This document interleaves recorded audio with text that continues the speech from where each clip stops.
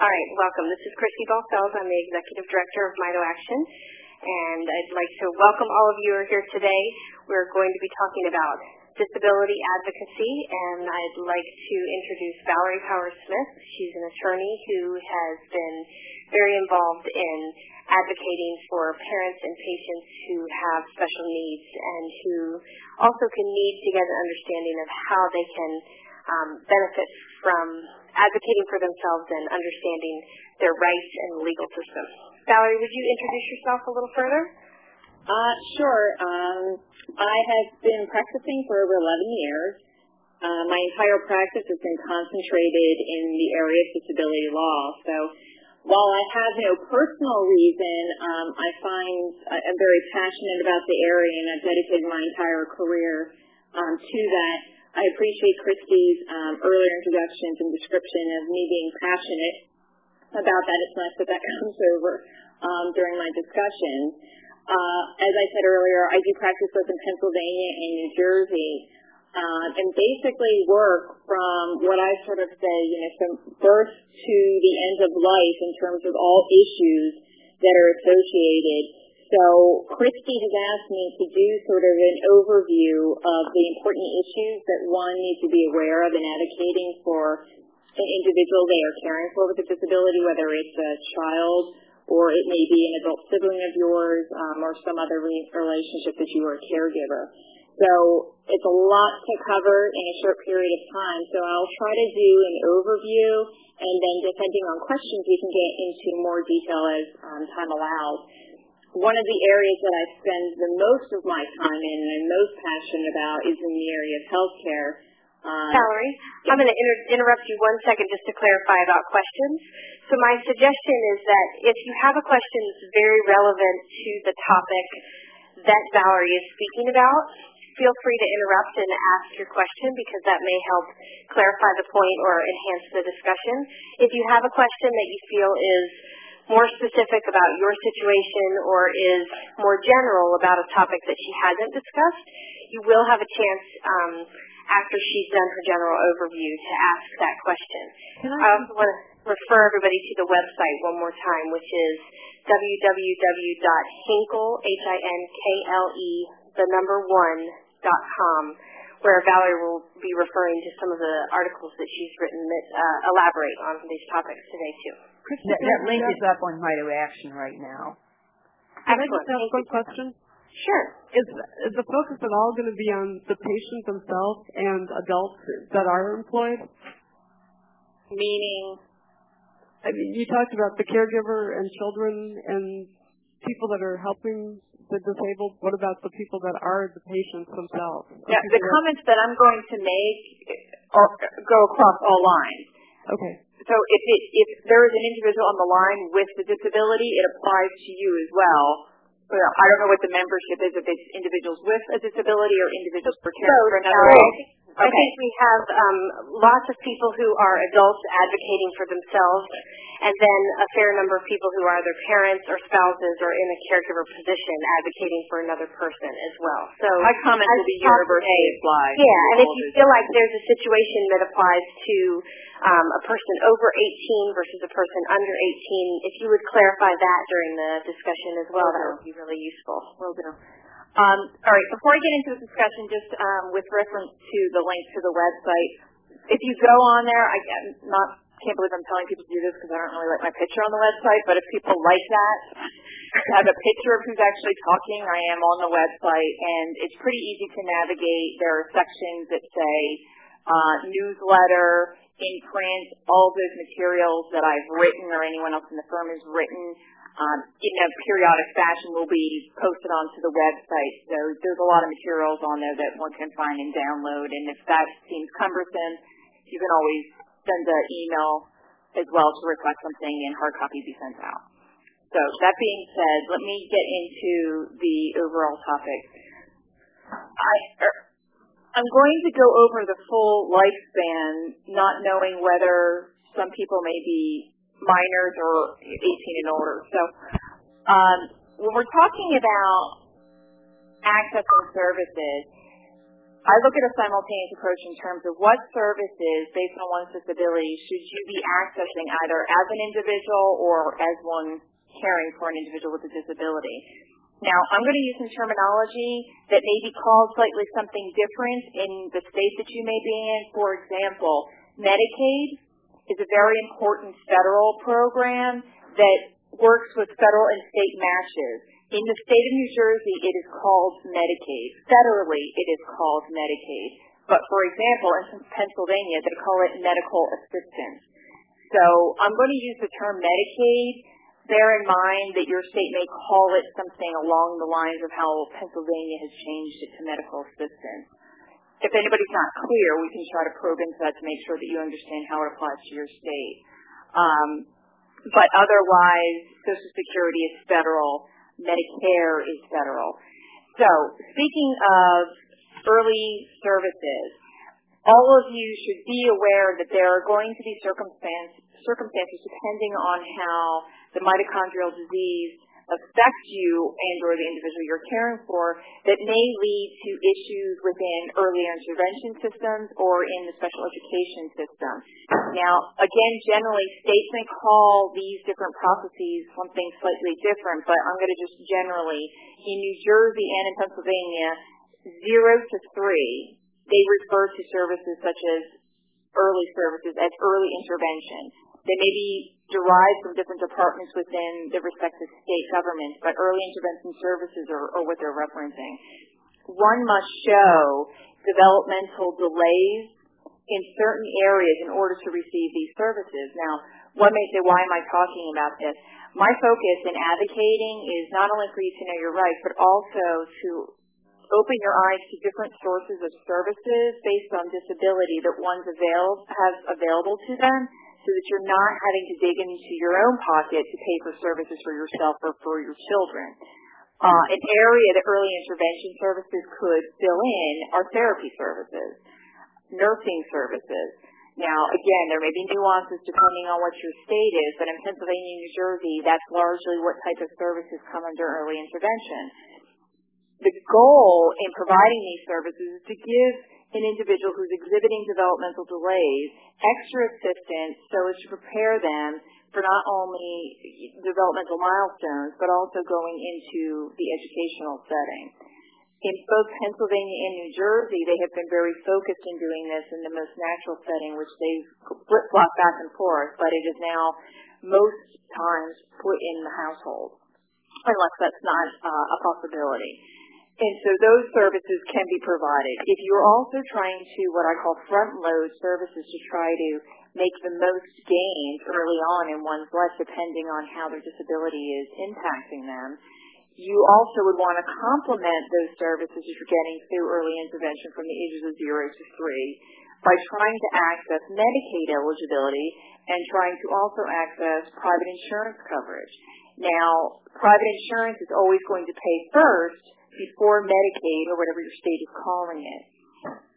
The reason why I raise Medicaid is not only for these complementary services during 0 to 3, but it's very important to try to get eligibility as soon as possible, whether or not you access it in the present time for long-term care services.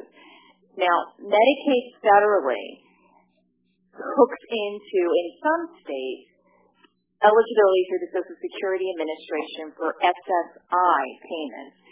Now, in New Jersey and in Pennsylvania, I can't attest for other states, once someone gets eligibility for SSI payments through the Social Security Administration, they will get automatic Medicaid coverage, which is a form of health insurance, but is also primary funding in many states for residential services, day program services, and long-term care type of services. Valerie, is that the same whether you are an adult or you are looking for services for a child? For the mode of coverage? Right, for the Medicaid. Yes, yes. I'm going to go into, right now, into the different age eligibility. Okay. So for most individuals who have significant disabilities, they're not going to qualify for SSI through Social Security Administration, and as a result are not going to gain Medicaid coverage during their ages of minority, because the eligibility requirements are means tested. They look at both income and resources in addition to disability of the parents. So when someone is a minor, parental income and resources are deemed to them, which means they're counted as if they were that minor individual. So most people are going to be higher than what the federal government requires. Presently, one may not have more than $2,000 in resources in their name. So most parents in that area alone are going to blow their kids out of the water in terms of being able to get any FSI eligibility while they're under the age of 18. Similarly, the income threshold is approximately $800 a month right now. So it's resources at any time, income is per month received.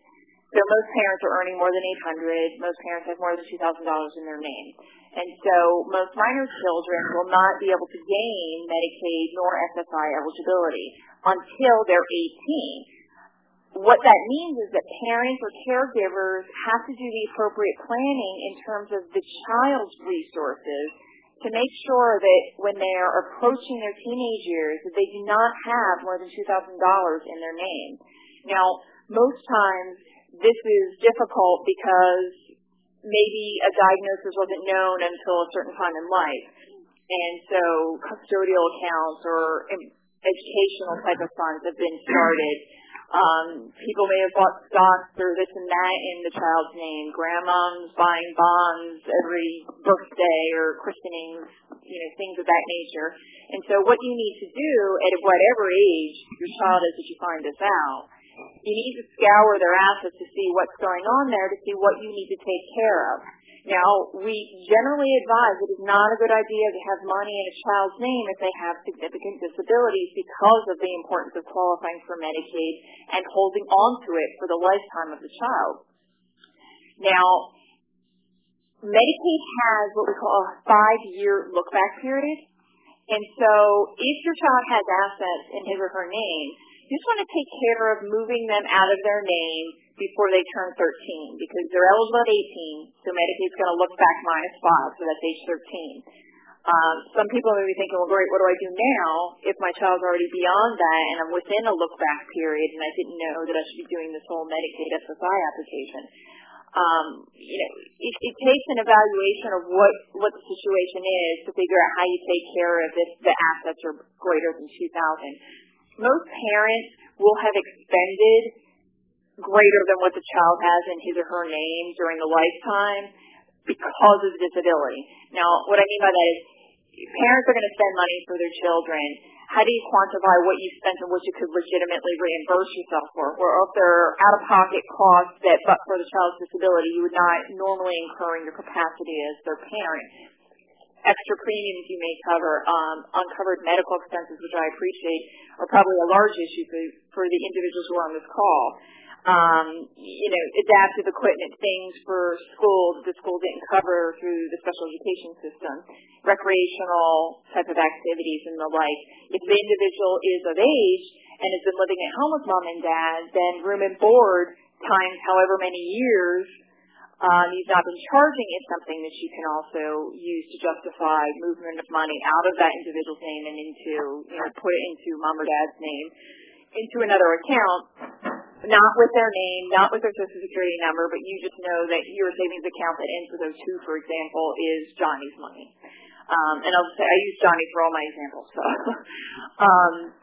So that way you can then justify the movement and make explication, and if if Social Security Administration or Medicaid does a look back, you'll be able to explain why the money is no longer there and it was, a year or so or any other time during the 5-year look back. And so whatever stage you're at, you want to try to access Medicaid as soon as possible. Now, in some states, I could say, I know in Pennsylvania and New Jersey, there are different avenues than that one that I just described for minors and or for those who are of age to access Medicaid coverage with different eligibility requirements. I obviously cannot attest to what any other state has other than to say that most states, I don't know if every single one, but most states have at least one what they call home and community-based waiver program. And what that means is the state, individual state, makes application to the federal government to say we want to change some of the federal requirements for Medicaid eligibility in order to serve a specific population or a certain area that we think has been detected as an unmet needed area. And so what they do, in the example of New Jersey, there is a division called the Division of Developmental Disabilities. And any client who has a developmental disability and meets the statutory eligibility process becomes a client and can receive services from the state. They apply to the federal government to allow them to provide a broader range of Medicaid eligibility to clients who would otherwise not be eligible. So in the example that I gave earlier, minor child often is not going to get Medicaid eligibility because they can't get it through the SSI route because of parental income and resources. In this circumstance of this particular waiver, the federal government allowed the state to waive the parental deeming requirement of income and resources, which means they don't get that applied to them, so they don't get disqualified, and a child who would normally not get Medicaid via the SSI route can now gain early Medicaid coverage through this waiver. Similarly, for adults who are under this waiver, they get a higher income threshold.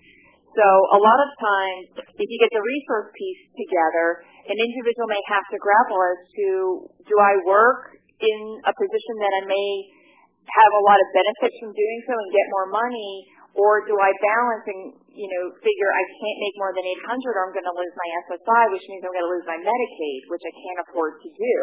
So a lot of people have to sort of balance how they work with the employment situation along with making sure that they maintain their Medicaid if it's connected to the SSI guidelines. In this circumstance, under the waiver, the state allows a higher threshold so one can work and keep it under, instead of the 800 example I gave you earlier, this waiver allows someone to make up to $1,800. So you can see one could work because you get a $1,000 buffer there and still maintain their Medicaid. Now you lose your SSI payment, but so what? You're making more money because you're working and you're able to bring in more income, and the Medicaid is the piece that's most important. So that's an example of a waiver. There are other waivers. There's about 20 waivers between Pennsylvania and New Jersey that I'm aware of. I'm not going to go through each one, but I know states have them. I just can't describe your individual state's waiver. A good resource to check into that if you're not aware, CMS, so that's Cat Mary Sugar, is the federal agency that oversees Medicaid, and they've got a pretty good website if you just put in cms.gov, G-O-V.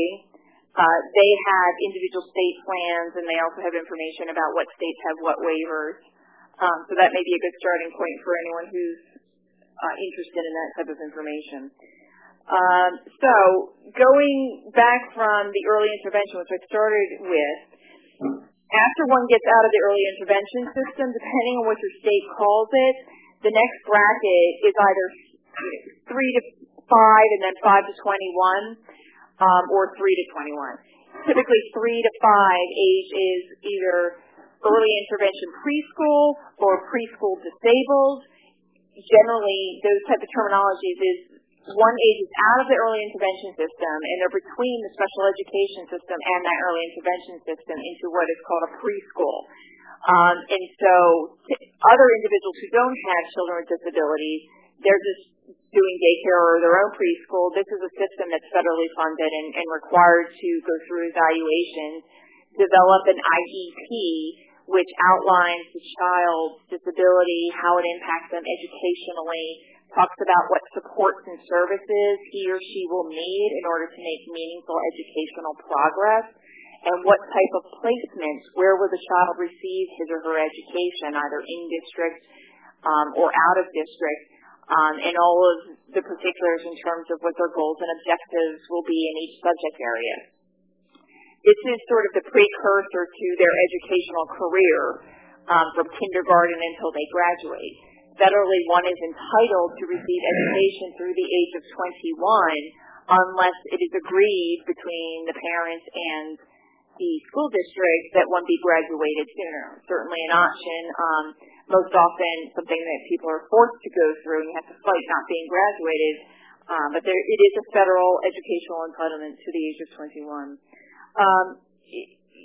Is there much interest in me talking about special education particulars on this call?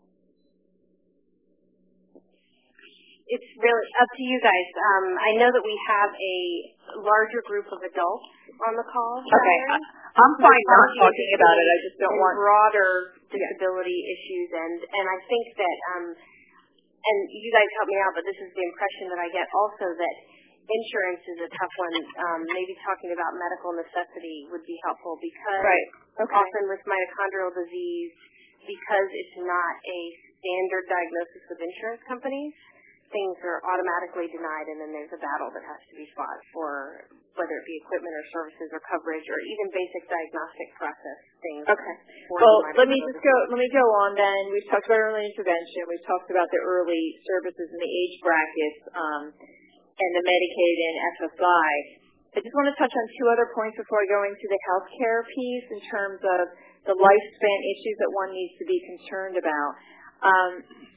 I don't know how frequent guardianship issues may apply to individuals who are on this call, but I will just throw it out there to say that despite one's disability and how it may impair their ability to manage themselves and their own affairs, upon reaching the age of 18, that individual is able to make decisions for his or herself.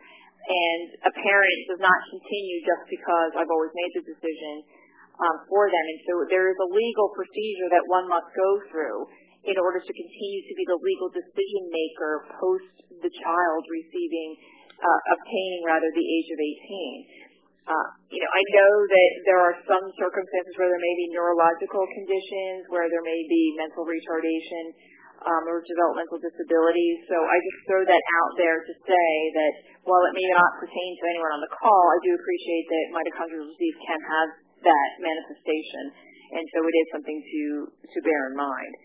That is critically important, particularly if the individual is not able to manage care, and health care is a major concern, because if physicians or providers or healthcare insurance companies do not want to deal with you because you do not have legal authority, that's a federal right that they have under the HIPAA laws. And so if that's going to be a problem, you have to consider making sure that you obtain that power. There are other ways if the person just doesn't want to handle the situation and have someone handle it, but they're not necessarily incapacitated and not necessarily would rise to the standard of a guardianship action. One, if they are able to understand and comprehend what they are granting, they could grant someone a power of attorney, or they could appoint someone a representative. So those are other alternatives. It doesn't have to be as serious as a guardianship action, but those are things that would be important to make sure that that's not one, other thing that's being thrown out there as an obstacle for you accessing the appropriate care that you need for whoever it is that you're caring for. The last issue before going into the healthcare pieces is, along with me talking earlier about doing the appropriate pre-planning in order to access Medicaid eligibility, which I'm emphasizing because it can be, in some circumstances, a great fill-in as a secondary coverage source after the private insurance has been exhausted, or in the circumstances where the private insurance doesn't cover it at all. And the standards in terms of the arguments that I will raise about how you get things covered is going to apply both to private insurance and Medicaid.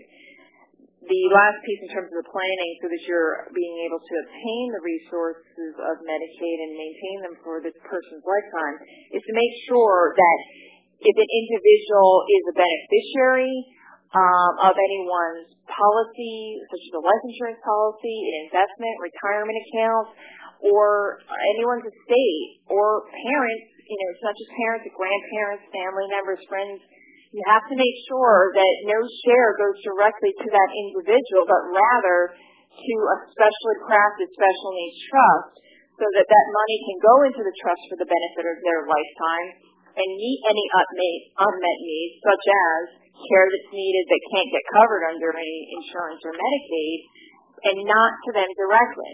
If money goes to an individual directly who is on Medicaid, that entire sum will be subject to recoupment by the state up to the full amount of services that they've provided that individual prior to them coming into money. Similarly, if someone is not yet eligible, they will have to spend down those monies before they are able to get eligible, depending on the amount of money that they get. Spending down money below $2,000 may be a significant task. And in any case, whether it's making someone ineligible and having the state gobble it up or having to spend down in a quicker fashion than perhaps one would intend, most often are not capturing the full intent of the individual who left that money to the individual. So those are important considerations to make sure that you maintain coverage and can maximize what you're getting paid for and minimize what's coming out of your pocket. I do have a pertinent question. May I ask one? Yes. Yeah, go ahead and introduce yourself and then ask the question. My name is Wendy Helmke, and I'm a patient with mitochondrial disease and also an adult advocacy co-chair. My direct question regarding this is, as an adult patient with Social Security and other benefits, if I were to receive benefits from an estate or a life insurance policy from my parents who had died, would I also be subject to those legal things if they didn't make a special needs trust in that beneficiary? Yes. If I can't tell by your if it's too late or if it's already happened. No, my parents have not died yet, but if they already have a will and estate plan. Yeah, what they need to do is, if you're a beneficiary into their estate, they need to make sure that instead of giving it directly to you, if you need to make sure your resources don't go above $2,000, they need to be instead, wherever your name is, accepting that I don't give anything directly to my daughter, whatever your name. I'm sorry, I didn't catch the full name, and instead giving it to the family trust agreement for your sole benefit. So you still get the same benefit of having the assets available, but they're not considered to be an available resource to you because there's a trustee appointed that manages the money, disperses the money as necessary to meet your needs. But with it not being in your name, not going to you directly, and instead going to a trust and someone else managing it, for Social Security purposes and Medicaid purposes, it's not considered to be a countable resource. And so if it's not done that way, it is going to cause problems for you. Excuse me. I'm Mary Ann. I'm from Pennsylvania. I'm a mother. Are you still there? Yes. Yes, we are. I'm sorry. I thought I lost you again. I'm a mother of a 33-year-old, Heather, who has mitochondrial. And you hit on 2 points. One is we have a local community being guided by a church who would like to have fundraising for my daughters. Oh, boy. And I have said to them, I don't know if I can humbly but gratefully say yes because of the SSI they received and the SSA and the medical assistance, because I know they would be in some way losing many of their benefits, which we have over the last 12 years applied for and had to really work hard to get. Well, Pennsylvania is extremely arduous process, so I would not advocate having to get them back once you've obtained them. So the church called again while I was out, and they're wondering whether we're going to say yay or nay. And I was delighted to hear that you were speaking today. What do we say? How do we do? Do we refuse this? Well, I mean, in those circumstances, they're very case specific. Okay. In terms of what's going on. So I can't say yes or no. All I can say is you have to proceed with extreme caution with those type of arrangements, because most often there's so many factors in terms of how it's advertised, what people think that they're giving. Do they think that they're giving for a charitable purpose? Do they think that they're giving money to a family, i.e. your family? And so while it's a fundraiser, it's not a charitable in terms of mitochondrial disease foundation, for example. So it's hard for me to say because I don't know all the particulars of how they've advertised it, who it's going to, how the money's going to be structured. Are they just going to be giving you a check? If that latter, that's a problem. And I don't know how much the church wants to organize or has the capacity to organize having money going into a trust for someone's benefit versus doing fundraisers and giving money outright. They may be just interested in doing that. They may just want to be giving money directly.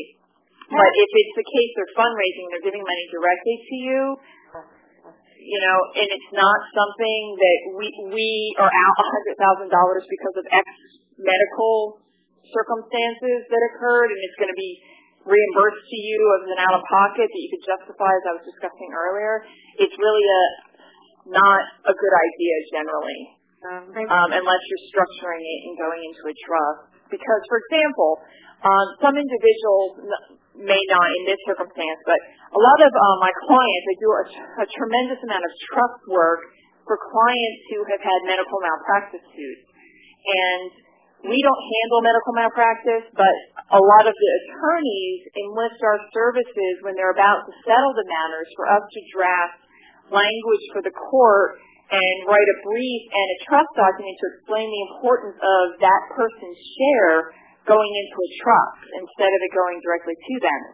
Now, in that circumstance, the money is considered to be the person with a disability, but the arguments of public policy outweighing someone getting money directly, but instead being able to have it to go into a trust so they can preserve their Social Security benefits if they're SSI and their Medicaid are far outweighed. And so the direction of the court is to redirect that person's award into the trust for the benefit of their lifetime.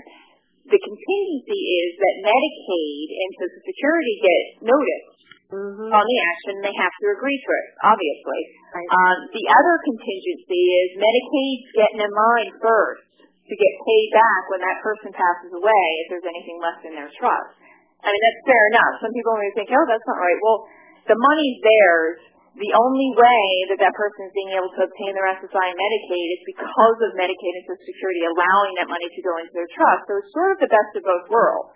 You get the SSI and Medicaid maintenance, and you get a trust for the benefit, for your entire life to meet any unmet needs to enhance the quality of that individual's life. And then if there's anything left that you haven't used up, well, fair enough. Medicaid gets paid up to 100%, and then that person's respective estate gets whatever is left, if there's anything left. Clearly, the aim during the lifetime is to spend the money, so there's nothing left. But, Medicaid's taken the roll of the dice. They often get nothing. I've got many circumstances where, unfortunately, the individuals do not live the full lifetime, and there's a tremendous amount of money, and Medicaid gets the money back. So it all sort of evens out. But that circumstance would be something along the lines of what I'd be talking about with the charity fundraising thing. That money would be considered the person. So it's a lot more complicated than them just saying, oh, okay, we'll put it in a trust instead of giving it to you. It would be something that they would really have to set up, through an attorney, and make sure that they met all the state and federal requirements to make sure that your daughter's interests were protected and that there were no sort of challenges. Because plenty of people put together trusts, but they don't meet the language, and they get challenged, and we have to try to fix them and save the money. So yeah, I understand, and I've been having my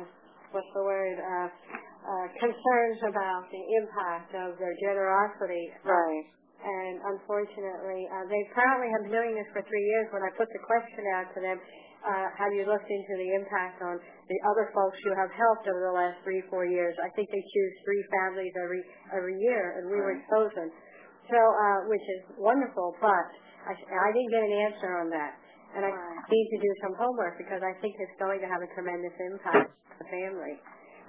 And I was just hoping that there was some previous history of families who have gone through that, who might even be on the line today, and how they've navigated the system to benefit the help that this church is trying to do, the community at large. Yeah, I mean, I think it's a great suggestion, and I would just put forth again, it sort of lends itself to a longer discussion thereafter, but organizations that like to benefit really should be looking into sort of creating what's called a community trust. Okay. So that they can pool the resources, so it's sort of their trust that they're raising funds for individuals that they select, but it's a pooling of several individuals' monies, but that's permissible.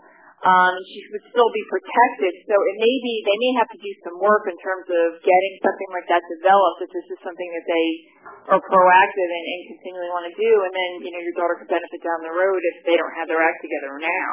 And that's kind of what we're looking at, probably recommending they do something. We just didn't know what the something would be. Right. That's the something. Thank you. Okay. Okay, so any other questions about what we've talked about thus far before I get into more particulars about my favorite topic, the healthcare issues? Yeah, one more question regarding beneficiaries of states and life insurance policies. If the primary receiver would be myself, would be changed to my spouse, would they also be at, would that money also be subject to the government's access? Meaning someone's made you a beneficiary, will changing to my spouse help? Right. Well, the problem with that is Medicaid, when there's different standards for individual versus couples. And so income thresholds, resources are changed when someone is married. So that wouldn't really be the solution. To give to your husband is sort of giving to you as well, because also depending on the state that you live in and how spousal property is assessed, a lot of states embrace, 50-50, or other states embrace you enjoy the whole and the half of what the total assets are of a couple. And so I wouldn't recommend it going to the spouse instead, because then, depending on how your state may be structured, it may be money that comes ultimately into you and affects you. You've got to be very careful when money comes to one spouse to not commingle with monies that are held jointly by both spouses, because once that touches in, it's yours as well.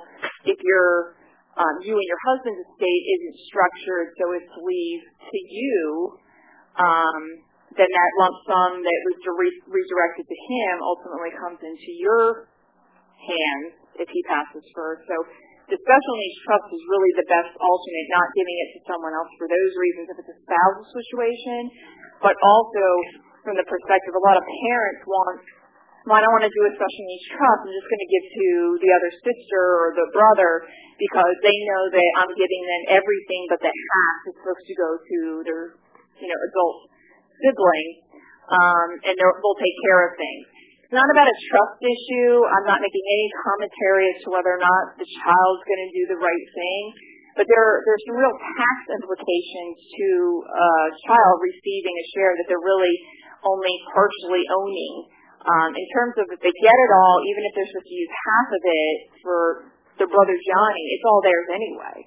And so it's really not a good idea. If you want that individual to be in charge, point then the trustee of the special needs trust that you direct the money into, whether it's a spousal situation or a sibling situation. Thank you. Okay. I have a quick question before you move on. Is it also smart to not have many assets or money in your name with SSDI? Well, SSDI is not means tested, so they don't look at what your resources are. The standard is slightly different in that the main thrust there is your disability has to be so significant that it completely impairs you from engaging in any gainful economic employment. And so, whereas SSI, they're looking at, obviously, employment because gainful, they're putting it, well, if you make more than 100, then that's gainful, so you probably don't need this. Whereas SSDI, you have to fill out all those, evaluation forms and the questionnaires and application and have physicians submit certifications to say, yes, because of however the individual's disability manifests itself, they cannot work because of depression, or they cannot work because they can't sit for a certain amount, or they can't walk, or whatever the issue is. And so they will send you out after you become SSDI eligible a ticket to work sort of incentive to say you can only earn up to this much in order to retain your SSDI payments as well, but they don't care what you have in your name because SSDI isn't means tested and it is not connected to Medicaid. Okay? I have SSDI and I just wanted to, I wasn't sure if it would be smart to not have money in my name. Yeah. There may be other issues that may not be good for your particular situation, but not based on SSDI.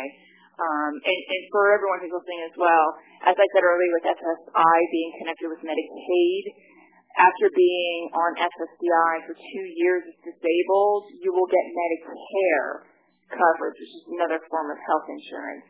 So it typically kicks in at 29 months because there's a 5-month waiting period. But a lot of people may fall into the category as dual eligibles because they may have a combination of SSI and SSDI, get Medicaid, and then later on get Medicare. So in that circumstance, if you have Medicare along with Medicaid, Medicaid is always going to pay last.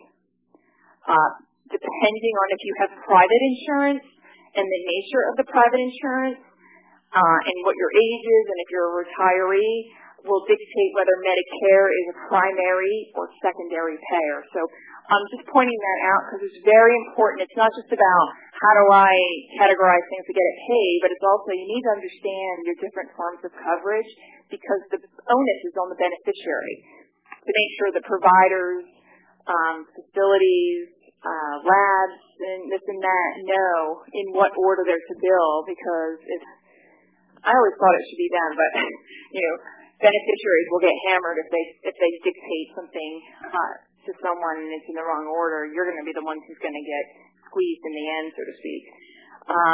So in that situation, I just before this call spoke with someone from my insurance company because now I'm on Medicare. I receive SSDI, and it's already gotten screwed up because Medicare didn't forward some bills to the insurance company that I thought they were doing. But anyway, I can relate to that. Yeah, I mean, I have spent significant time people just bringing in boatloads of documents and EOBs. I don't even know where to start, and having to send an entire package to Medicare saying you were supposed to be primary or you were supposed to be secondary, reprocess these so that we can resubmit to Blue Cross and Blue Shield, for example, or whatever it is. And, it can be done. You've got, with Medicaid or Medicare, you've got a year that you can get them to reprocess. I appreciate it. One, not pleasant for you.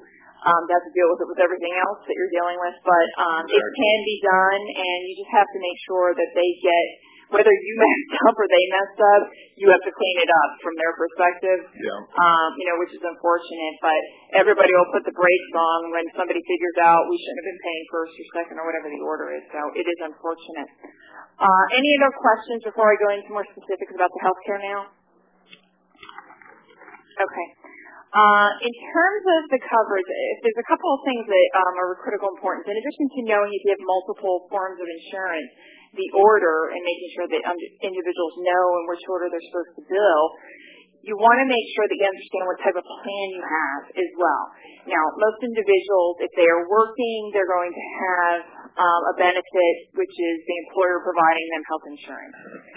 Other individuals may have purchased their own policy, either on their own or because they're in a self-employed or individual employer situation. Those are the most common policies other than having the additional coverage of Medicare or Medicaid that one is going to have. But in the private insurance realm, when you're getting it from your employer, it's really important to understand what type of plan you have. Now, I don't mean the alphabet soup that's out there in terms of, although that is important, and we'll talk about that in a minute, but more, is it a traditional plan in the sense that your employer is paying a contract fee for coverage to be provided to its employees, and that's it. Insurance company assumes the risk, traditional model.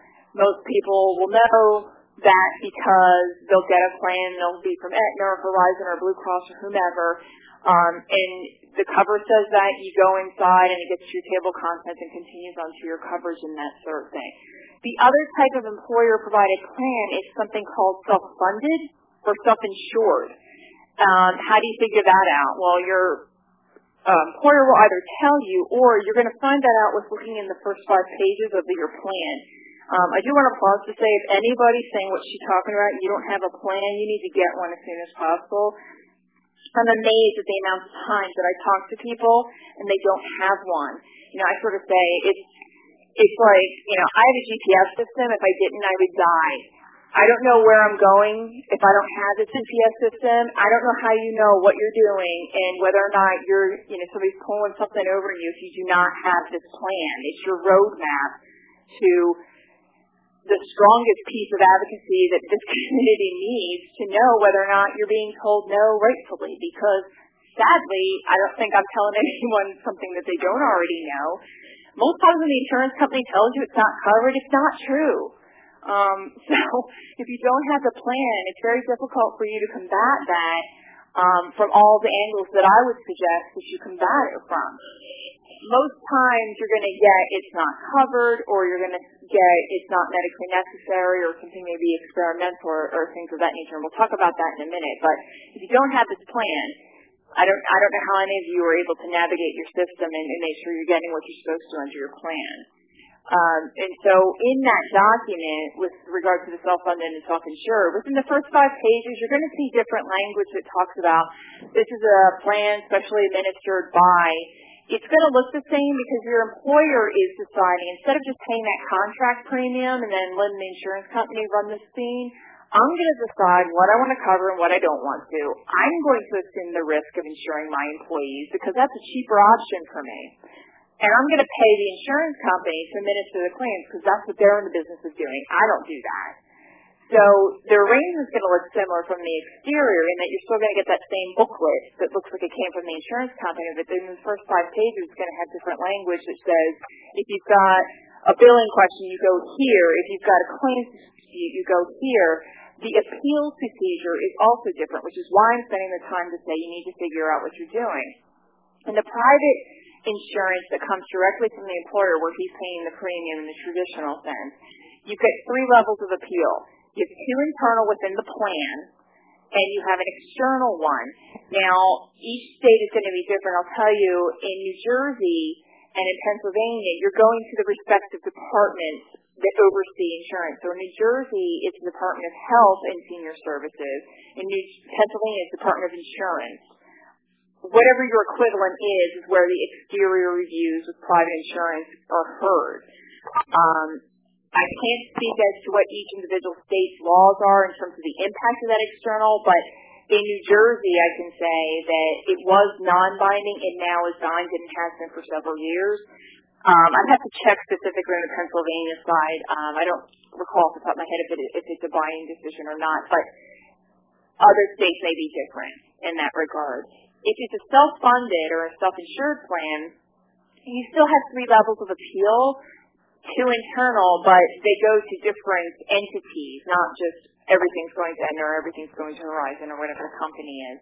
And the external appeal is not under the jurisdiction of state insurance laws, but rather under the federal government. And so whatever the region is for your state, it would go to the U.S. Department of Labor. So it's important to know what type of plan you have so you know where you're going to appeal. Similarly, the appeal rights, the appeal timelines are different. Now, another way that it impacts in terms of coverage is you can imagine when an employer is deciding to pick and choose what they want to cover and assume the risk, certain services are going to be more limited than what a state mandated plan would require, which is the employer just paying a contract. Every state has a certain level of mandated benefits of an insurance company doing business in their state. And so if an employer is buying a plan and the plan's licensed to do business in your particular state, they must meet the state minimum mandates. So, for example, they must provide a certain level of nursing services or therapy services, or they can't discriminate based on biologically based conditions or things of that nature, whereas and all state mandates are varied. Whereas for a self-insured, self-funded plan, they can do what they want. The states can't tell them what to do. The federal government can tell them what to do. But that makes your circumstance a bit more difficult. Now, in my opinion, and this is obviously with exceptions, self-funded, self-insured plans are horrific for people with disabilities or people who have children with disabilities. They're fine for someone who doesn't have to go to the doctor and it's really sort of in case care. unless you're in a circumstance where you've got a smaller employer or have a really good circumstance with your employer, that you're able to approach them and say, this is where I have an unmet need for myself or for my child, and at least it's different if the employer could decide, all right, well, I'll change that provision and now cover whatever it is, instead of saying, well, I have to wait until the annual enrollment period happens and we're already locked in, and if I did that, then the contract premiums are so much higher and I can't afford to do that, type of thing. So it has a double-edged sword. Largely, it's not the best plan. Can I ask you, is it always one or the other? Can it be where a plan is subsidized by the employer, but there's also a payment from the employee?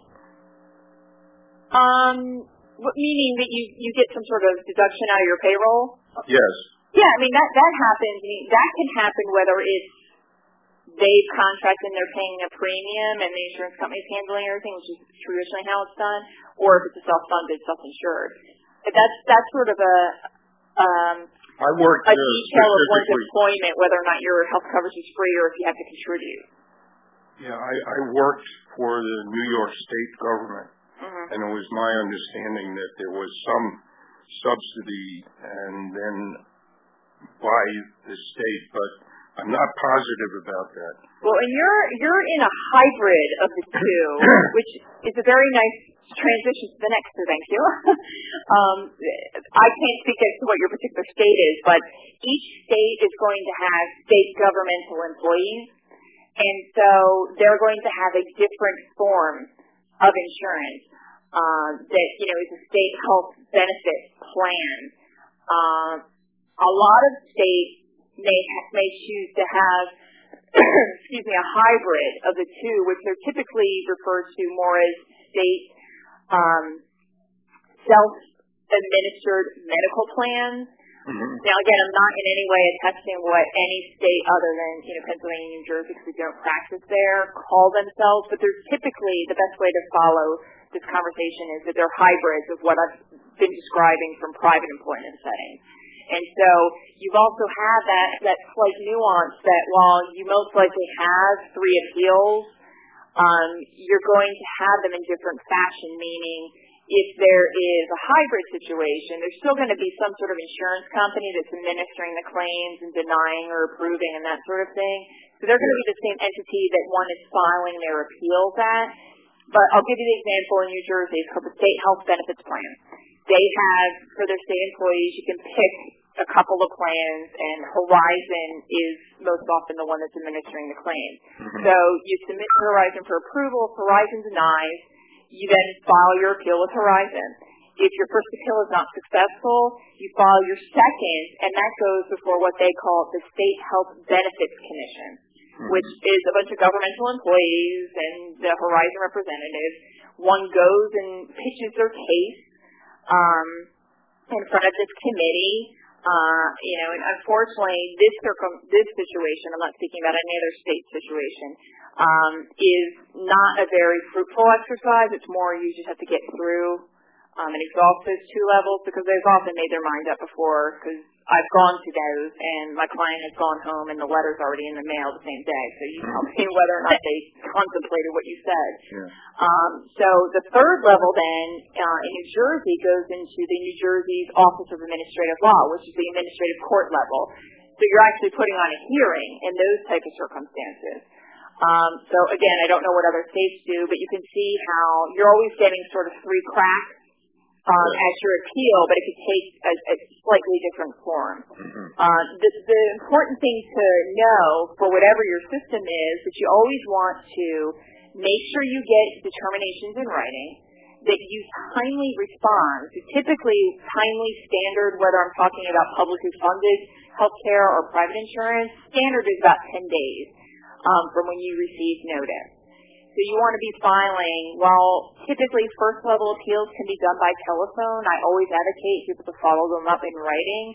Most often, with few exceptions, the second level will be required to be done in writing. And there are time frames, so generally they need to get back to you within 30 days from the first appeal, 60 days. There may be some nuances, plus or minus a few days here and there.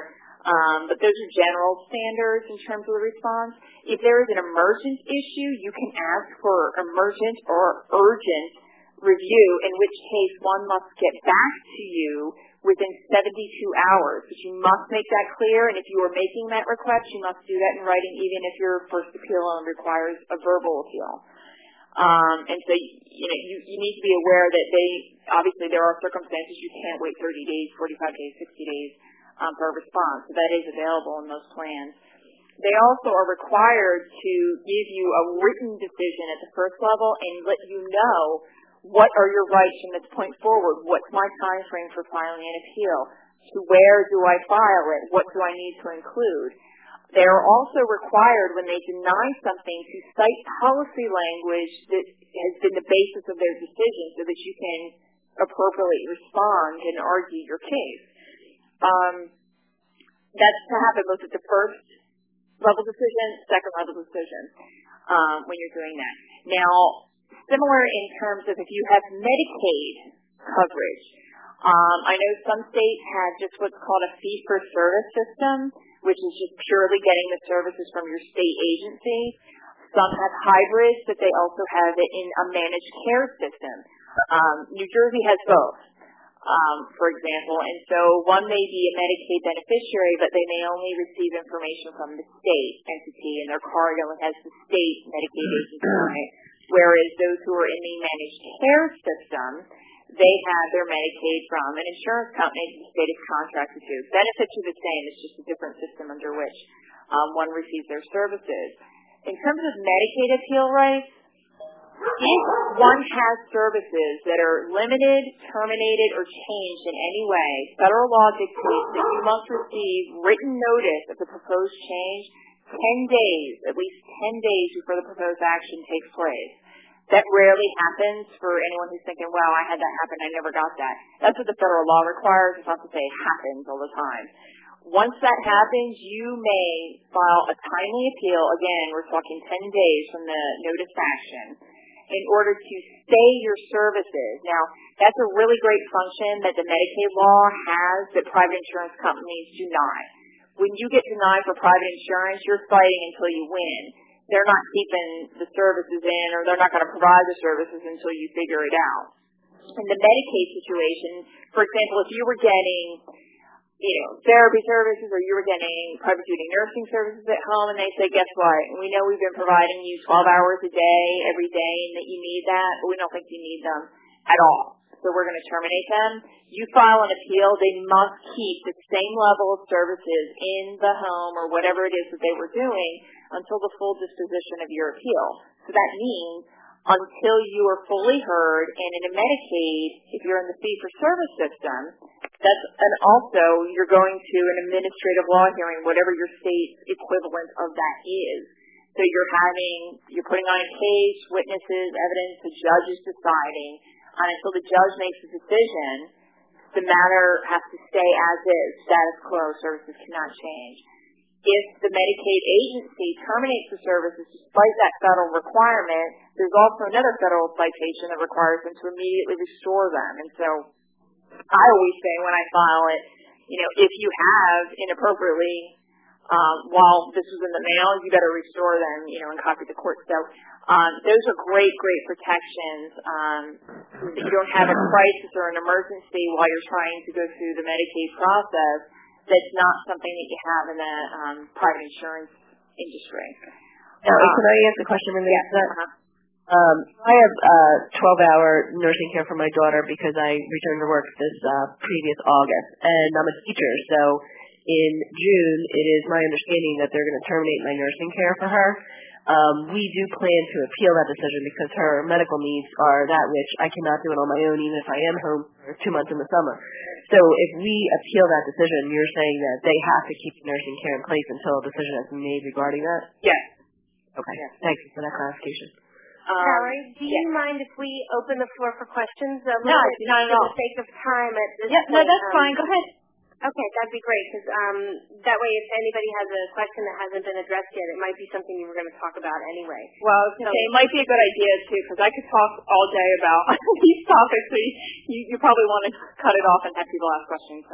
So I'll open the floor for questions, and again, if you'll just introduce yourself and then ask your question.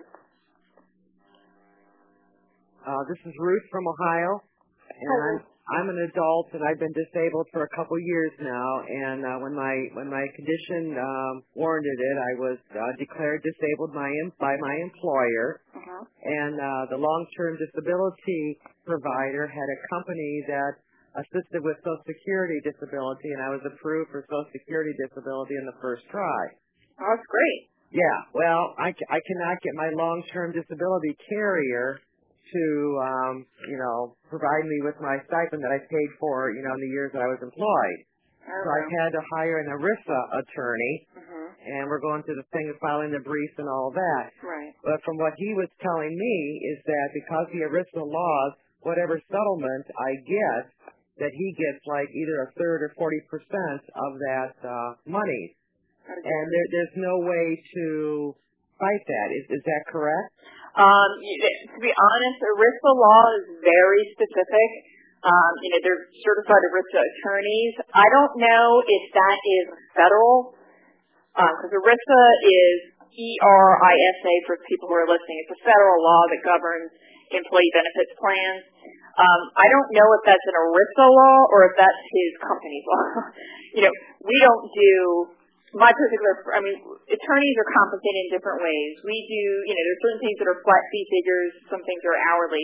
There are other attorneys who are structured on what is called contingencies. Right. So after they win something, they take a certain percentage. So I don't know that it's a law-based. It's more a law firm-based. Okay. So requirement, but I can't say that ERISA doesn't say that because, I'm not aware that there's a law that requires the attorney gets a certain share. So you're not sure whether it's a federal law or his law? Right. Because I don't practice ERISA law. I don't know that it's ERISA specific. I'd be surprised, but I don't know if the law says it would be rather this is what the firm, in the same way that if I'm doing a certain matter, this is what the flat fee is as for the head partner. Yeah. And there's no other options for me, I'm guessing.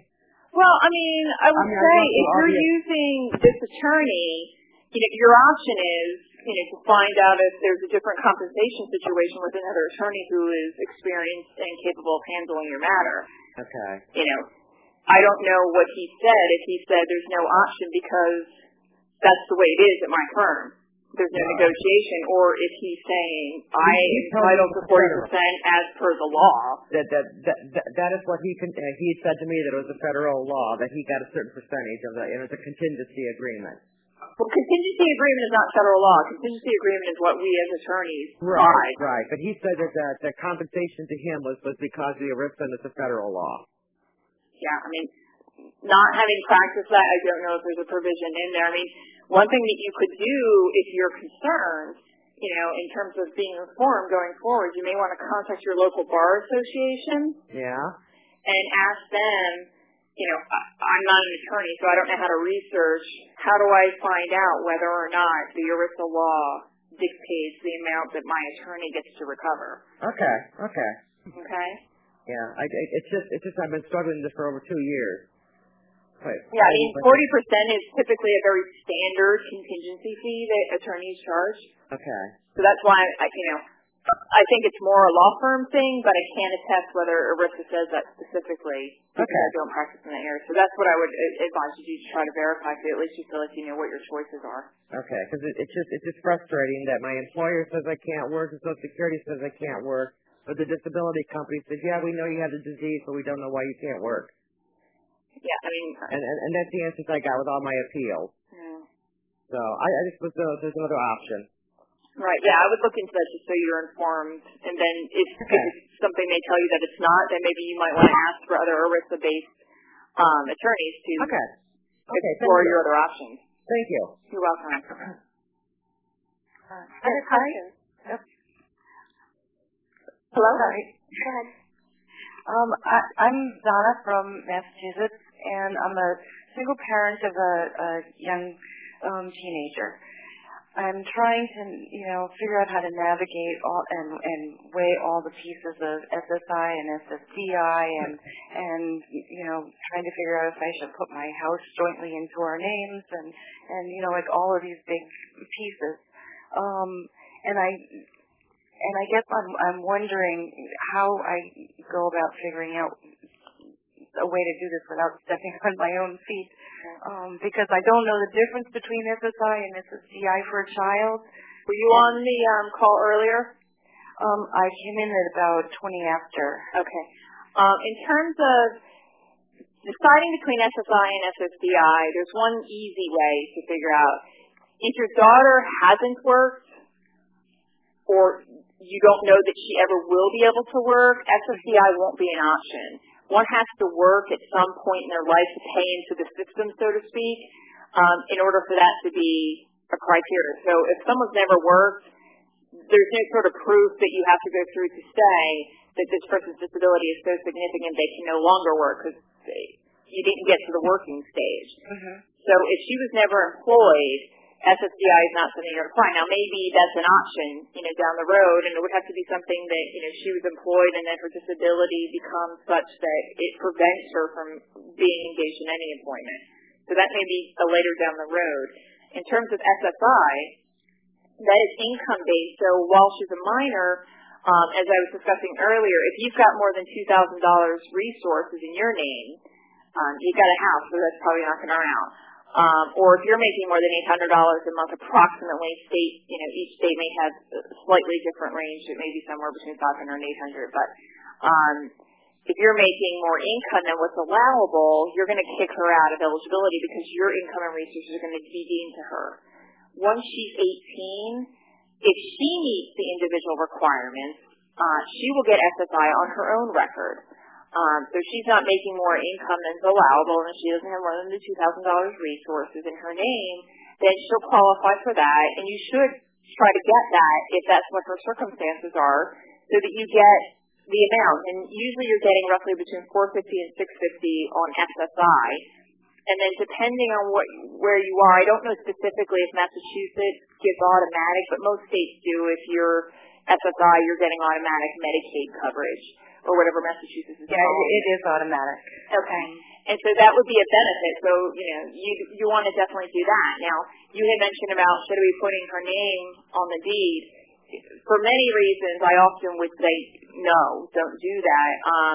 Aside from disability considerations, you want to think about the tax ramifications.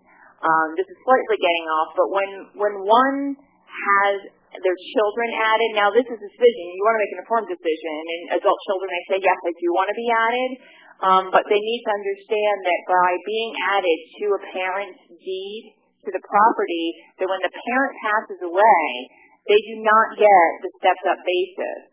When people pass away, and if you inherit their house, for example, I'll use my example. I know that my parents, when they bought their home in Bucks County, Pennsylvania, my dad and his friend practically built the whole thing, so it cost them about $25,000.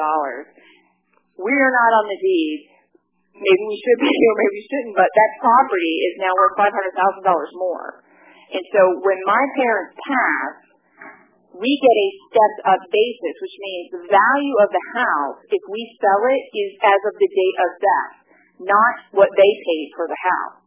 If my name is on the deed and they pass, my basis in that house is at $25,000 because that's what they paid.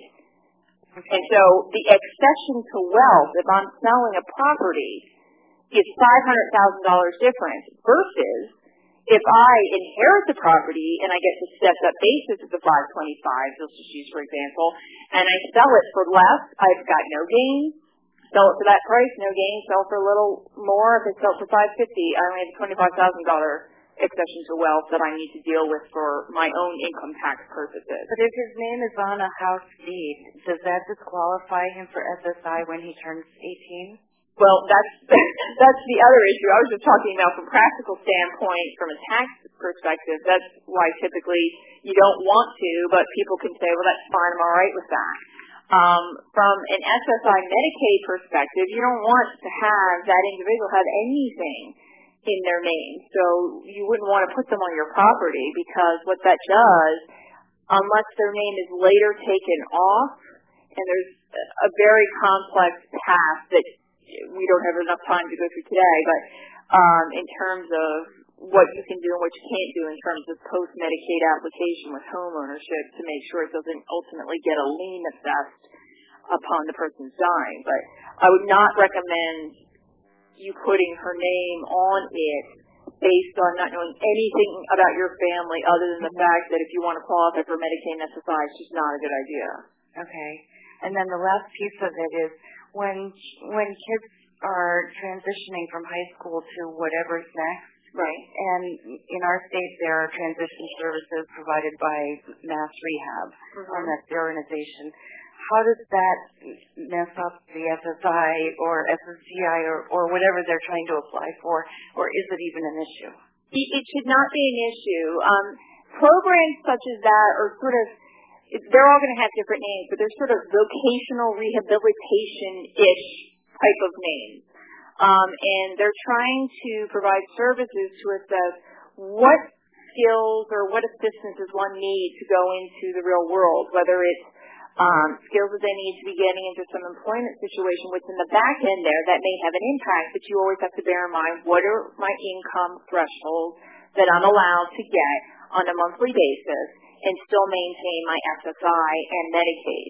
So it's going to be a balancing act. If part-time work may be something that your child gets involved in and they don't make any more than what the allowable is and the SSI and Medicaid is, maintained. But just gaining services alone from those type of organizations don't affect SSI and Medicaid eligibility, but if that then leads to them being in a situation where they're getting income, it may. You just have to sort of manage that and figure out what's best in that situation, bearing in mind that each state has its own Medicaid waiver programs, as I discussed in the very beginning, and you may be having to figure out what those are to make sure that you're accessing the best Medicaid coverage while maintaining if employment's a good thing.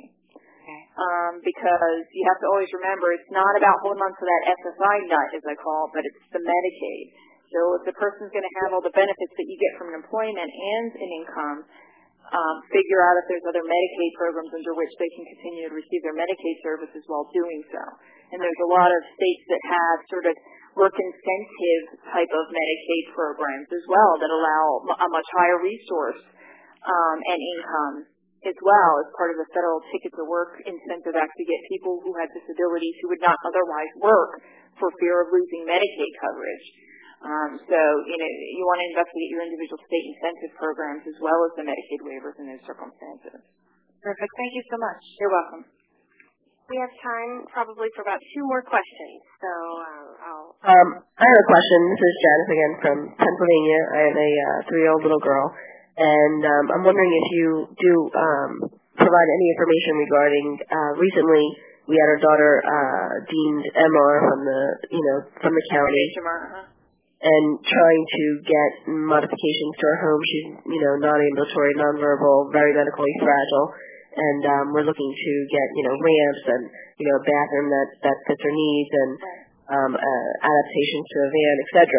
And they said that as far as the funds is concerned, she's on the critical list and she does qualify for waiver funds, but there are no funds available and there's nothing we can do about that. Right. Well, that's a classic response that you're going to hear from any of these state agencies providing Medicaid-based services. I personally don't take that as an acceptable response, although I know it's a reality because if I'm advocating for someone, I don't really care if you don't have money, figure it out where you're going to find it because this person has this need. And so the answer to that is you need to continue to push. Now, it's not something that pushing is going to be, instantaneous results. I know how Pennsylvania can be. I'm probably about 2 years into this pushing with one individual that needs funding, and I've gone all the way up to the governor, to get it, and miraculously now they've found funding. So it's perseverance, particularly in that type of response. We don't have the money. the squeaky wheels, what I say always is going to get them those services. They're hoping to go away. I'm not saying what they're saying may not be valid, that they just don't see it in their budget line items, but they can figure it out. If you're not going away, they can figure it out. I just don't go away. Right, okay. Yeah. All right. This is Joe Maletti. I'm kind of new to some of this. I'm in New York with the 3.5-year-old. Insurance companies, when it comes to physical therapy, like to or want to see improvements or proof of improvements to continue covering services.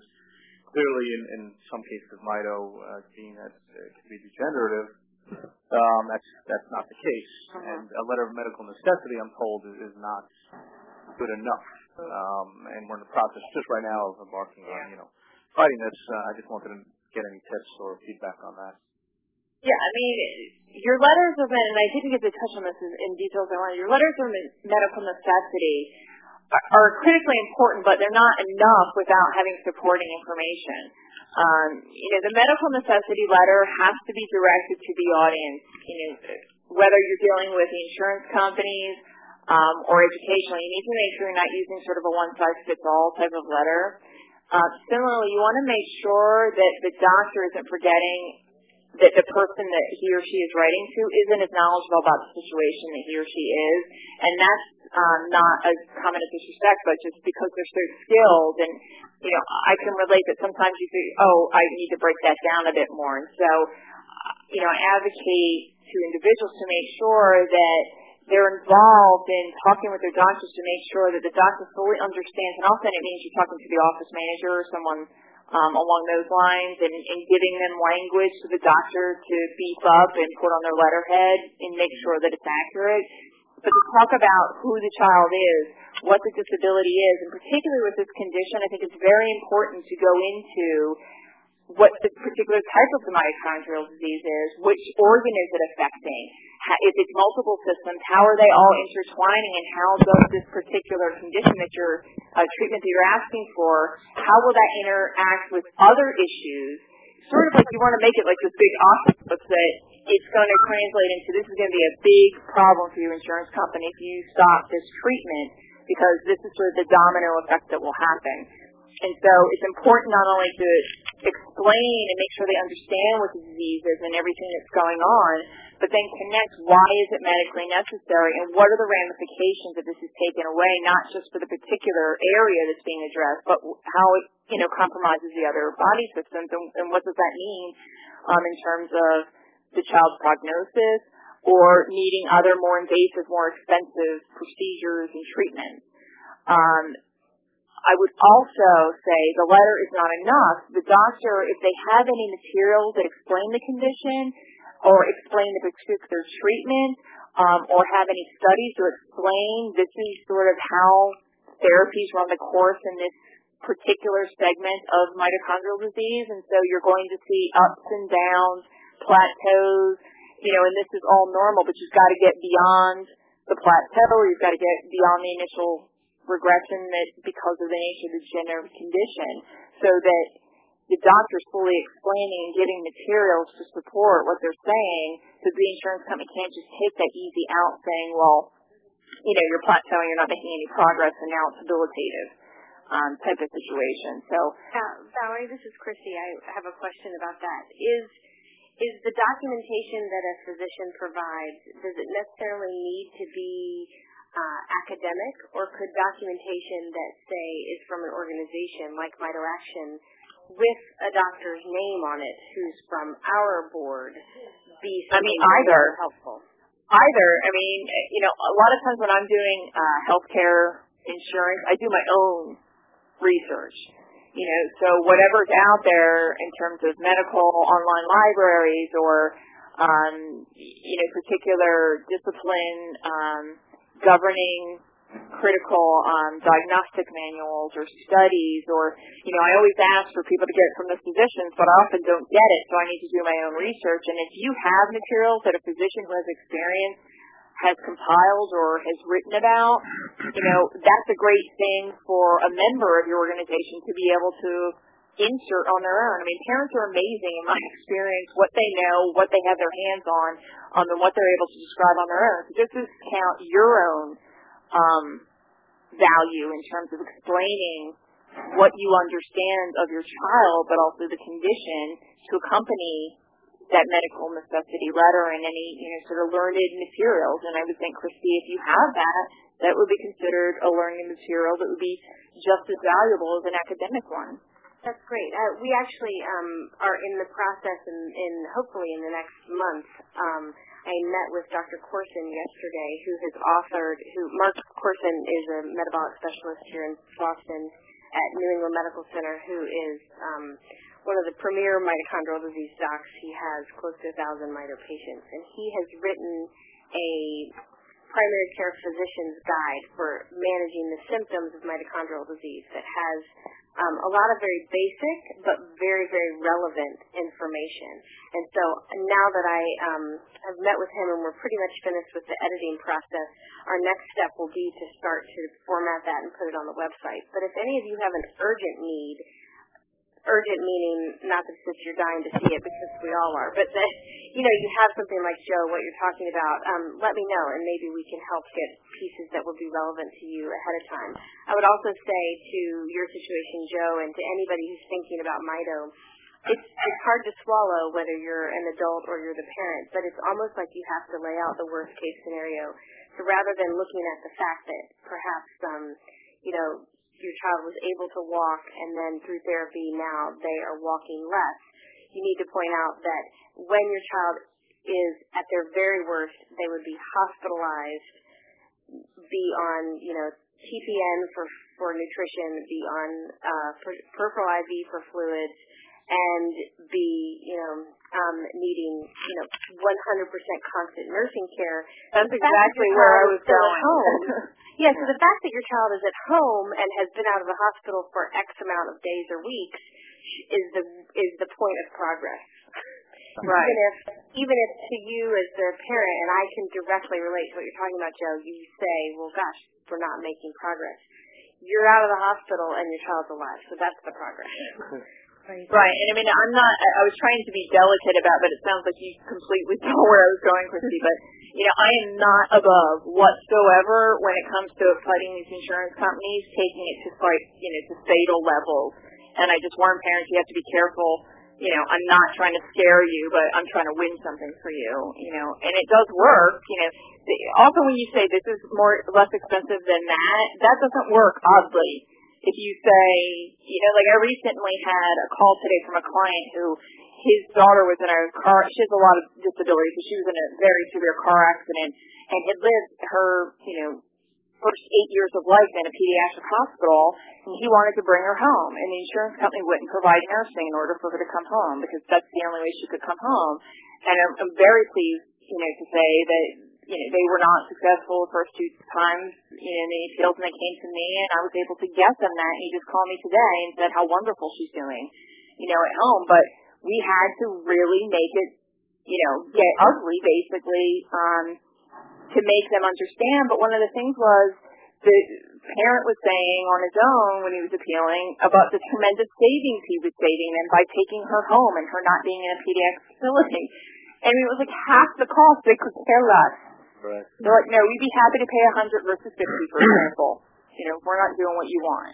So unfortunately, money doesn't always buy. I'm not ever going to say they have a heart. That argument's there, but it does translate when you do, as Christy was saying, as I was alluding to, make it like that. So I hope that's helpful. Well, what actually tipped the balance in that case, if it wasn't expense? I think it was just the fact that there was a person with letterhead that had letters behind their name instead of a person, unfortunately. There were a lot of issues that they didn't argue. They were really hammering on, we're saving you money, we're saving you money, we're saving you money. And it was really hard for me to redirect my client because he had hired a nurse to sort of be an advocate, and the two of them came in, and all they wanted to talk about was the cost savings. And I said, that's important, but when I laid out my 5 arguments, I said number 5 is your sole argument to me because it's relevant, and I get what you're saying, but they don't care. And so that's been your problem. And I sort of go from a very sort of basic, which goes back to my comment about I don't know how any of you are going to know what you're doing if you don't have your health care plan. That's a contract. So take out all the sort of emotion of everything else and just say, if somebody pays for something to be done in a contract sense, you give money, you expect the service back. The contract usually outlines what those services will entail. And the example of the health care, your plan lays out what you were covered for the premium that's paid, whether you're paying it or the employer is paying it. It's a contractual relationship. And that's always my first argument. Not medical necessity, not this is cheaper, nothing other than you're breaching a contract. That's the strongest legal argument in any circumstance that everybody gets. And then you go into the medical necessity and the other, arguments. And, I always throw in Americans with Disabilities Act and Olmstead and keep people in the community type of stuff. But it's because they focused solely on money and they didn't care about that. And also they didn't have the legal experience to know that a lot of insurance companies will use internal policy guidance type of documents that many of you may have thrown issue, and they don't have to force the law, so they can use them all they want.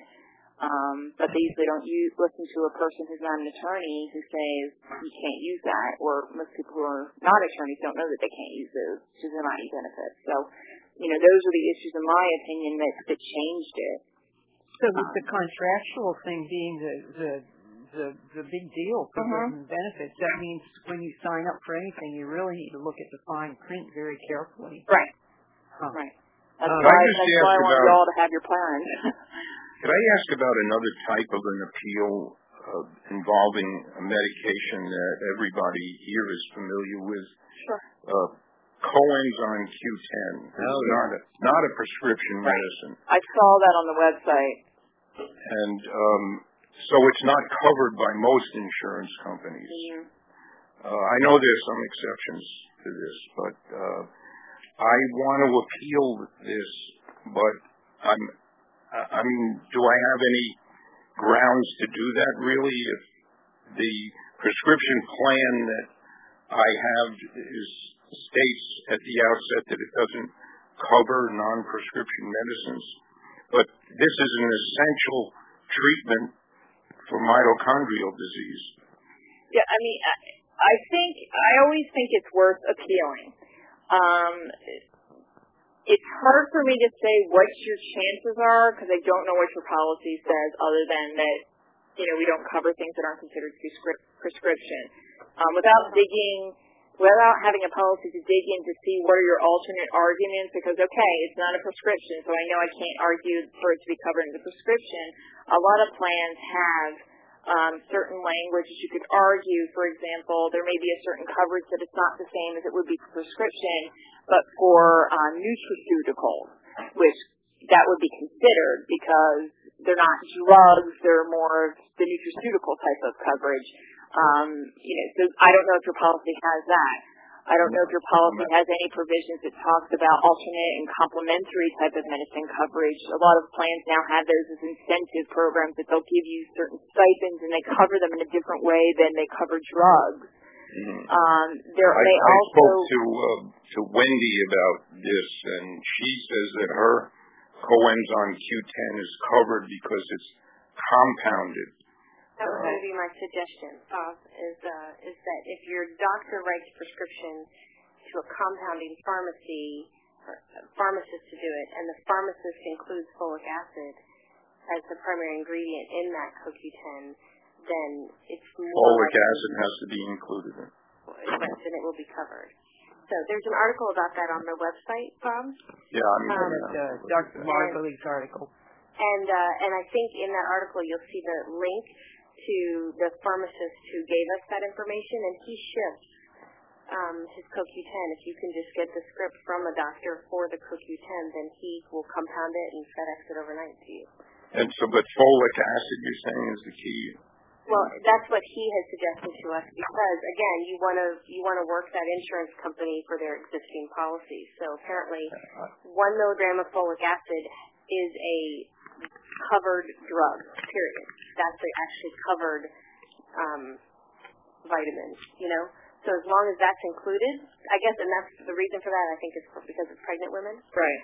So as long as that's included, then it slides in as being covered under the law. Well, I'll check into this, definitely. Thank you.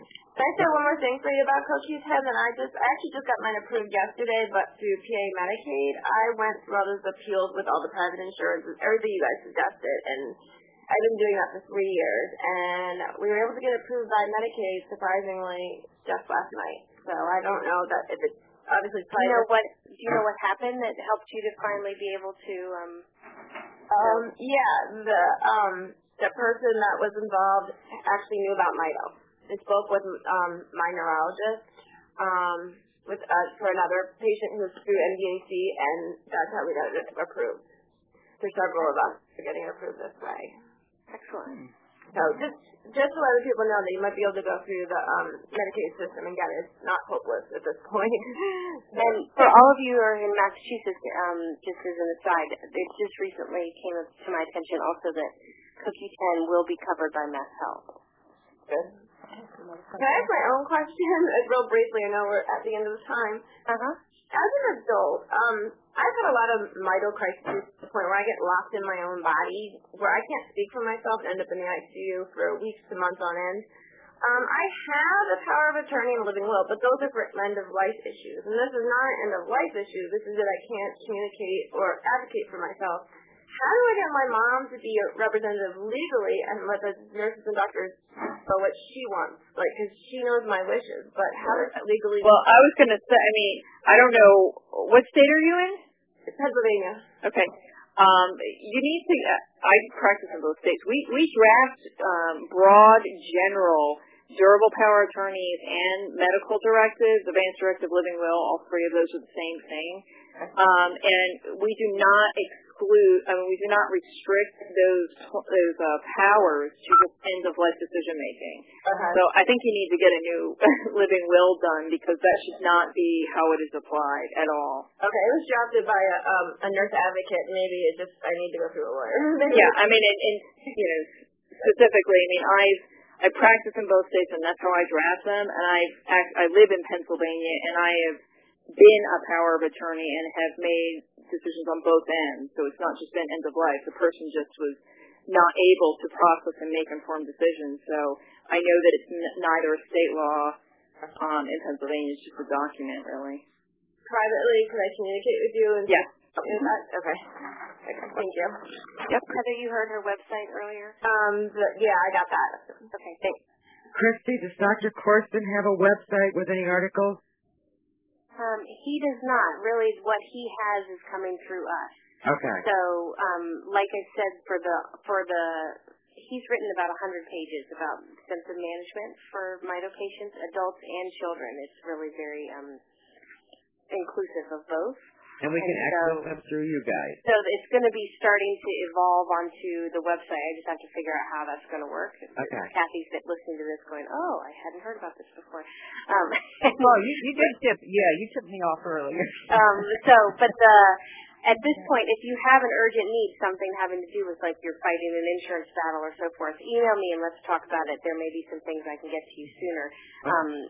That will help you, and then all of that will be publicly available, and it's a place for you to direct your insurance company, your primary care doctor, or for you to print out and include the things that you have, in those information. Sounds good. So, I'd like to wrap it up, and Valerie, I will recommend your website again. If you look under the printed materials section, it says in print on the Henkel1.com newsletter. I find that there are a lot of very useful articles that go in depth about things like specialty trusts and so forth. And yeah, go ahead. I was just going to say I found that when I was doing research on your website earlier, I did notice that it's probably because it's a personal interest of mine. I did notice that there was mention about some of the treatment of diet modification and natural supplementation and whatnot. And I know a really good source that I just wanted to sort of throw out there, whether or not it will work for those with mitochondrial disease or not. This is more of a alternate complementary, not legal reference, but I just like to share it with you if I may. Yeah, go ahead. It's Smith, DOCSMITH.org. And he's a applied physiologist that works with what's called a Paleolithic way of eating and dealing with nutraceuticals. And I just think that that may be something that people may want to investigate as add-on or exploring and getting more information. So for whatever it's worth, there it is. That's great. And Valerie, I have to also applaud you. I think that for a person who has not directly advocated for anyone with mitochondrial disease, you did a great job today really understanding some of the issues that people with mito face with having a degenerative and in some cases confusing or not very visible and well-identified multi-organ disease. And I really appreciate that because obviously you took some time to figure out what it is exactly that we as patients and parents are dealing with. And so I hope that all of you can help me right now and just say thank you to Valerie because she did this as a service for us today. And appreciate it a great deal. Thank you. And it may be worthwhile in 6 months or so, Valerie, to have another conversation because obviously we could keep talking about many of these issues. I'd love to. You know how to get a hold of me. So that's great. And just for you all to know, part of what Mito Action's goal is to connect you with the kinds of advocacy resources that you need. And so sometimes that's going to be medical and sometimes that's going to be legal. And so our conversation with Valerie will continue as we try to figure out ways that we can really help connect you, the patients and the parents, with advocacy resources that are actually going to be able to step in and make a difference with, the battles that you have, because it's a firm belief of all of us at Mito Action, and I'm sure you believe the same thing, that we're the ones with the energy disorders, so why should we be fighting these battles? Right? We need help with that, and so that's the intention. So Valerie, thank you so much. My pleasure. Everybody have a nice weekend. Yes, thank you so much. I just have one more announcement to the group in general, and that's that I'd like to share that we have a new meeting that's going to take place on the second Fridays of the month. Again, same time, same call-in number, and that's our newly diagnosed support group. So for both adults and parents of children who are either going through the diagnosis or dealing with the diagnosis, that newly diagnosed period is one of the most challenging times in your cycle of having mitochondrial disease. So please help me to spread the word about that. That actually will take place next Friday and then the second Friday of every month at noon. And then I also would encourage you to take a look at the website and notice some of the things that are happening. We've got a new blog up and we're actively adding events to our calendar, including committee meetings. And now is the time, if you feel like you have a little bit of energy to share, to get involved in finding out more about a specific area of advocacy with Mito or in support, the best way to do that is by getting involved on a committee. And we have committees for adults as well as for school-age resources and a very active awareness committee that all have regular meetings. So I would encourage you to look on the website to find those meetings and participate in those because as is this one, they're always open. So thank you all for being on the call today, and I hope that you found this was helpful. If you have ideas about other topics you'd like to hear, please email me. My intention for March is to have a different pharmacist than Arthur, who we heard last year talk. He talked about CoQ10. I'm going to have a conversation with a different pharmacist who's also a compounding pharmacist who will be joining us in March, who will be talking in more generalities than just CoQ10, but talking about the Mito cocktail, what that is, what's in it, how we can differentiate between all the different vitamins, and what's really the more priorities based on what you have. Great. So that'll be coming in March. Okay? Sounds wonderful. Thank you all. Have a wonderful day. Thank you. Bye now. Take care. Bye-bye. Bye-bye. Bye-bye.